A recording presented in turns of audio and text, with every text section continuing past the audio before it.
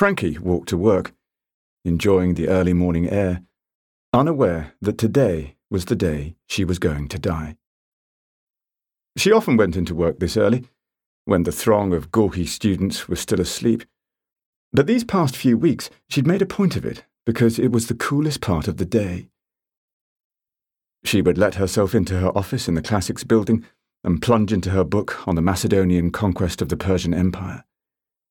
It was due to be published in November, and she hoped to present it before then, a keynote speech at Princeton University.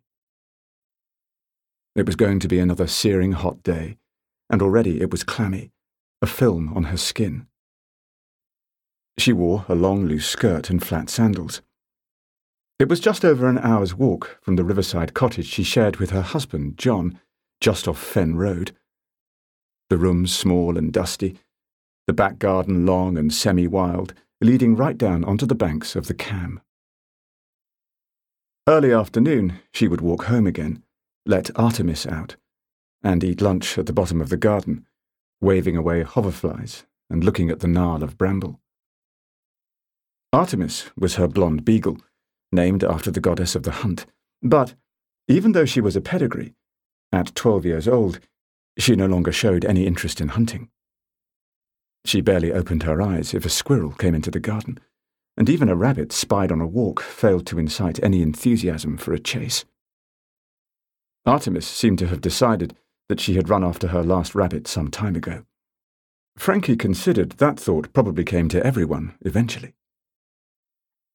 John was away with work again, 3 or 4 countries in a row this time, Malaysia, Singapore, and somewhere else. Frankie couldn't remember the last one.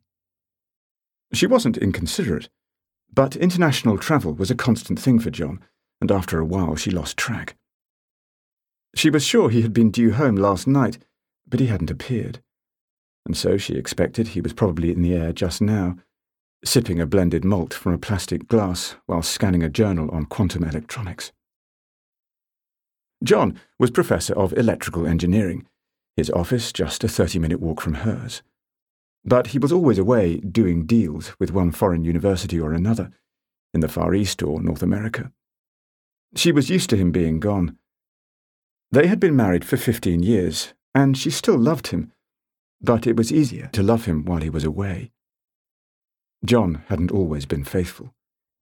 He was older than she was by 11 years, but his energy was expansive. John, dark-eyed, dark-haired, even in his mid-50s, burst into any room demanding all attention. He was 6'2", but seemed to take up an even larger metaphysical space. He had absolutely no insecurities. In that sense, he was quite a good advertisement for the potential of positive self-esteem, or the public school system, whichever way you looked at it. Young women seemed to accept that he was as attractive as he proclaimed. He had risen in the ranks academically, professor by the age of 42, and now in the university leadership. Unless John returned, she might have a few friends over later to drink sangria as the sun went down. Sangria from the Latin, sanguis, for blood. They could bring their swimsuits and take a dip in the Cam. It was delicious to swim in the river at this time of year. She liked to swim out to the deepest point and then slip her swimsuit off underwater. It was uniquely liberating. A group of early rowers passed, and Frankie paused to watch them, even though she had seen them many times. This group were all women. There was almost no breeze, and so the Cam was grey-brown, ripples catching the new pink light in scales like snakeskin. The boat cut through it, even and straight. The rowers' easy rhythm set her up for the day, and Frankie unconsciously found their timing as she continued her walk. She would get her work done, and then sit at the bottom of her garden and call her mother, which she did every Wednesday without fail. Frankie was from Liverpool originally, and her mother, Bridget, still lived in Kirby, Merseyside. She was 83, 5'3", and still went to bingo under her own steam every Tuesday evening. Frankie was one of 8, 4 sisters, 3 brothers, and had been her mother's 5th child. When they spoke, Frankie's Scouse accent unconsciously came back, thick and guttural.